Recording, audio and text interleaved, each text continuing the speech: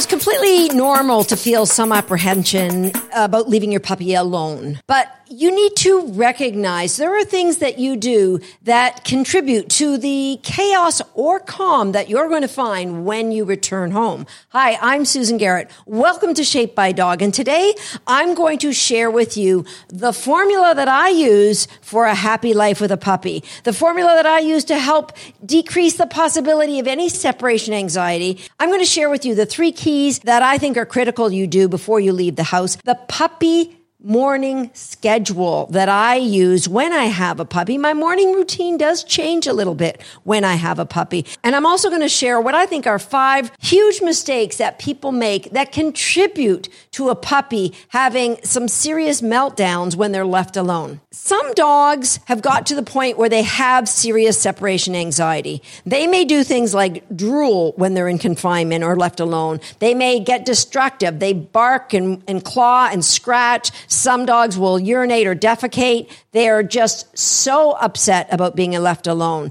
Now, that could be a created problem, but nonetheless, I strongly recommend you seek out the advice of a veterinary behaviorist to help you overcome this. The protocol I'm about to share with you will go a long way to help that, but don't be afraid to call a veterinarian behaviorist to accelerate the process for you and your dog.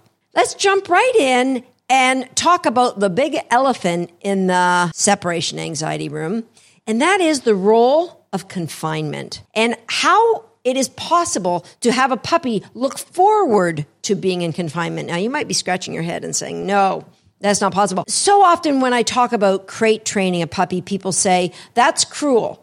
I would never do that to a puppy. But let me walk you through this scenario. Let's say you book a room at a hotel. You're traveling alone. You go to the front desk. They give you your keys, and they take you to the ballroom. Now, the ballroom of a very nice hotel is huge.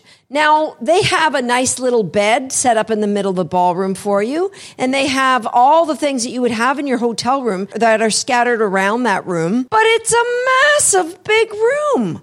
Who would like to stay in a ballroom?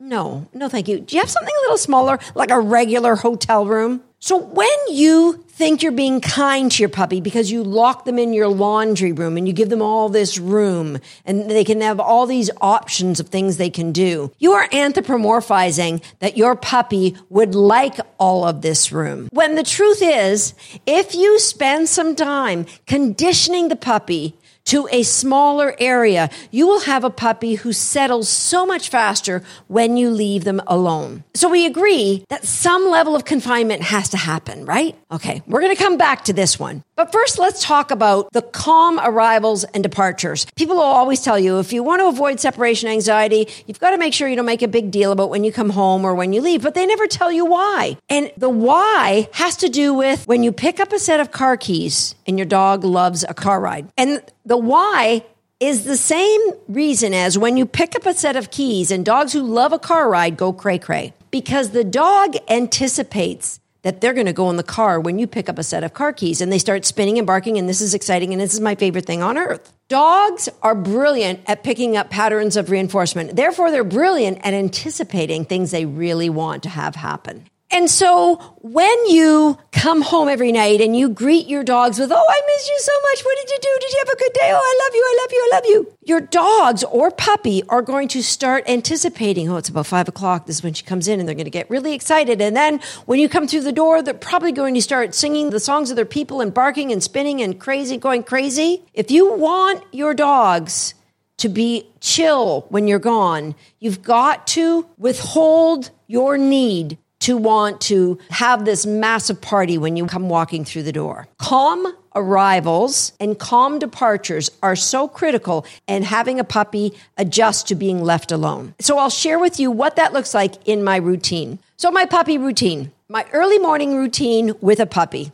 I wake up, the puppy's always in a crate beside my bed, and I take them out of the crate without saying anything to them, hook the leash over their collar, take them outside for a pee. Once they've had their pee, then I praise them and talk to them.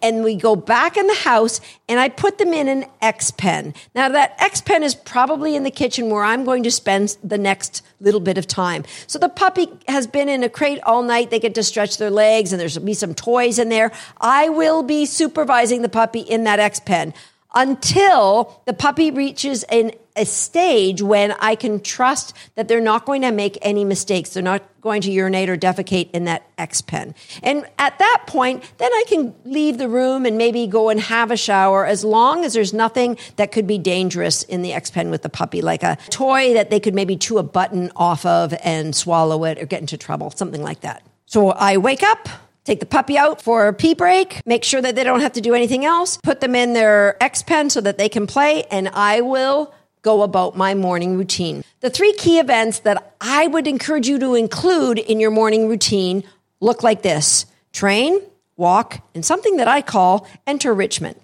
And so an hour before I'm going to go off to work, I'm going to get my puppy out and I'm going to do some training with them. It's usually about 15 minutes. If we're training inside, I'll take them outside for a little potty break, and then I bring them back in the house and they go in a crate where I give them their breakfast, or at least the portion of the breakfast that's left over after I've trained them. And then I'm going to go about the puppies in their crate, they're eating, and I'll go about whatever I have to do until they're finished eating. And now that's probably 45 minutes before I'm going to leave. I take the puppy out.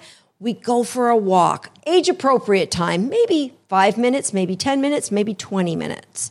After I bring the puppy back from their walk, they're going to want to have their little puppy zoomies. And so I'll either have them in the living room or the kitchen or wherever I can keep an eye on them. And if I can't keep an eye on them, then they can go back into that X-Pen. But I really like to let them stretch their legs around the house. Now, 10 minutes before I leave, and this is an important one, we have stage 1 of the enrichment. Now, this is enrichment combined with entertainment. I put them back in their crate, and I'll give them one of several things. It could be a topple stuffed with food. Now, if this is a young puppy that I'm leaving, I don't like to put too much food in there because they're going to have to go to the bathroom after.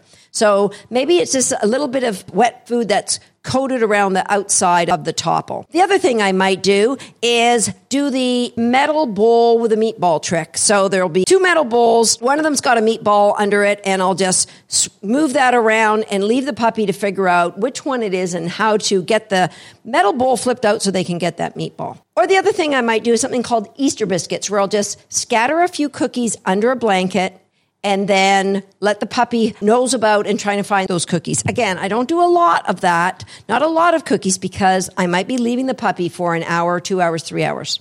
Another thing that you can do is leave them with a bone. I'm not a big fan of that because I'm afraid that they could choke or get the bone hooked around their lower jaw or something happens. So I don't often leave my dogs unsupervised with a bone.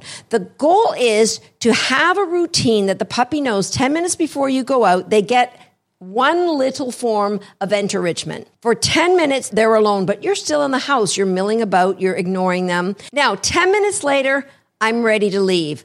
I put a second enrichment toy in there. Take out the first one, even if there's something in there. And then I close the crate door. I'll say, have a good day. And that's it. I might walk around another room so they hear me walking around the house for maybe another 60 seconds. And then I go out the door and that's it. Now, if you've got a young puppy, that time alone shouldn't be more than 2 or 3 hours. Maybe have a neighbor come in or a dog walker, pet sitter that can come in and just let that puppy come out and relieve themselves. A young puppy, I don't like to leave them more than a few hours alone before they get outside. So routine is critically important. And those 3 critical things that happen: an hour before, a little bit of training, 45 minutes before they get their breakfast, 10 minutes before they get their first bout of enrichment, and Just before I leave, they get their second little bout of enrichment. So that's the routine. But you've got to build up to that. You can't just say, okay, puppy, I'm leaving. You got to suck it up because I got to put you in a crate. You're going to build up to that. And it might look something like this. Go to my YouTube video called Perch Work, Pivots, and Spins. There I show you how to condition a dog to want to put their feet on a big blanket. So start with an old blanket. And you're going to eventually get your puppy that loves putting their feet on the blanket. That could be the blanket you leave in their crate when you go away. Now, you could start playing games like, let's play the blankets in the crate, and we're going to throw some Easter biscuits, which is just scattering some cookies under the blanket. Close the door. When they're finished, you're going to let them out. Or close the door and you're going to walk around their crate and then let them out. And they're going to want to go back in there because they're not finished sniffing for all the cookies. Let them go back in there, walk them in a bigger circle around their crate. We want to gradually get the puppy used to, you don't have to be together. Even if you're in the same house, the puppy doesn't have to be by your side all the time. Okay? So it's super important. This is a gift you are giving to your puppy. You are giving them the gift of being confident when they are alone. You're going to gradually build this up till you can be in the other room, and maybe you might even go out of the room for 5 minutes. The problem is people kind of shove a puppy in a crate and then they leave them. And they get barking and whining. Enter the dogs that end up being chaotic when they're left alone. Feeding your puppy their meals in their crate. Anytime you want to give them a treat, just have them get in their crate, give them the treat, and then get them right out of the crate. The more you can have your puppy go in their crate and get out, go in the X-Pen and then come out, they're going to be more relaxed about the times you ask them to go in. And finally, absolutely, I have a game online called Crate Games, and it is the best way for you to have a strategic approach to making that crate being a place of comfort for your puppy. Invest the time in playing crate games with your puppy, and then you have a puppy who doesn't mind being confined at all. But don't just let confinement be either when I'm sleeping at night or when I leave. It's got to be times while you are in the house that they get used to being home alone with you still there. And that's a rehearsal for being home alone when you go out. Now, the 5 big mistakes that people make that contribute to having a puppy going cray-cray when you leave them alone. Number 1, refusing to use a crate because you think it's cruel. Refusing to have that puppy be confined in any way because you want them to just be a dog. Because the truth is, you are teaching the dog, you and we're going to be together all the time. And let's face it, there's times when that's just not going to happen. Even if you're raising a service dog, there's going to be times when that puppy or dog is going to be at the veterinarian clinic. They have to be a confident dog to be at their best for you. You don't want them to be anxious. You want them to be confident. And the way that they grow to be confident is learning to be confined and not be worried about it. The second mistake that people make that create chaos when they leave, and that is the use of negative reinforcement. Now stick with me because that sounds like it's bad, and it actually isn't. Reinforcement means the animal likes it. Negative means you're taking something away and the animal likes it. Here's what happens. People don't do what I suggest and build up the dog's confinement time in a crate. And so when they put the dog in the crate, they start whining or barking, and it breaks your heart a little bit. And so you go in the other room and kind of let them bark and whine, and then you go, I can't take this anymore, and you go and you let them out. And the puppy gets reinforced, negative reinforcement. You're taking away the barrier, which gives them their freedom.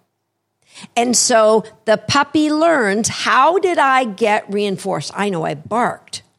And so what you create is something called nuisance barking. How do you know you have nuisance barking? When you walk towards the crate and the puppy or the dog hears those footfalls, they stop barking because they know, oh yeah, she's on her way to let me out. Avoid nuisance barking by avoiding a puppy who gets anxious in the crate and wants to bark, by doing the steps that I mentioned previously, by building up time in that crate and looking for it as something that's fun for them. and having them look towards not something that they fear, just something that they can relax. It's my chill time in here. The third thing that people do is constantly have physical contact with their puppy. So you want your puppy on your lap when you're watching TV and you're patting them. You want your pup chewing their bone on your lap. You want your puppy playing with their toys on your lap. And so the puppy starts to build this association that where I go, you go, we're always together. And this is the way it's always going to be until you want to go out for a social evening. Unless you're one of the beautiful people that can put your puppy in your purse and take them out. But I digress.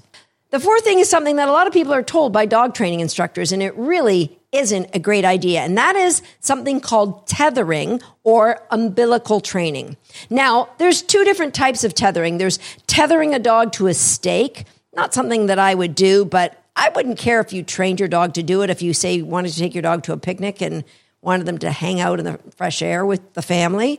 But what I'm talking about is when dog training schools tell their people that you want to tether your puppy to your waist so that they have to follow you around all day long. I am not a fan of this for a number of reasons. Number one, you are making that puppy a hostage. Now, the thought process is you are helping to develop a strong bond because the puppy learns to go everywhere you go. And you may, in fact, get that outcome by doing this. But I've got that outcome and I've never done that. I've got that outcome because I play fun reinforcing games with my dogs. So tethering isn't necessary. Why I don't like it, number one, it's a pain in the butt for the person who has this puppy hanging around their waist to get anything done in a day. Number two, as I mentioned, the puppy is hostage. There is no choice. You must do what I want to do. Number three, you don't give the puppy the chance to self-regulate. The puppy doesn't learn to go off and sleep somewhere because they're always being dragged around with you. And number four, it contributes to a puppy suffering from separation anxiety because they're learning where you go, I go. We are always together. We are chained together at the waist. And then suddenly you're not. And the world is different. So spending some time to create a dog or a puppy who absolutely is 100% fine with, I got my stuff, I got my deal, I'm chilling in my house while you're gone doing whatever you need to do. Now, note that this is temporary. All puppies grow up and they grow to be relaxed and responsible dogs, and none of my dogs have to go in a crate, but funny enough, they almost all choose to be in a crate when I leave the house. I have open crates that they just like to hang out in. You know, this pandemic has really increased the amount of time that we spend together at home with our dogs. And so any dog, it's not just puppies now that are going to benefit from the protocols that I've mentioned here in this podcast. Take the time to get your dog comfortable with you being away so that you know 100% that they're chill, that you can come home to have a dog who is completely happy and you don't have to worry about what you might see when you open that door. There's nothing better than leaving the house and coming back knowing that your puppies are completely happy. You've enjoyed your night out or you've enjoyed a day at work, if that's possible, and come home and now have some fun with your dog. That's it for me. I'll see you next time on Shaped by Dog.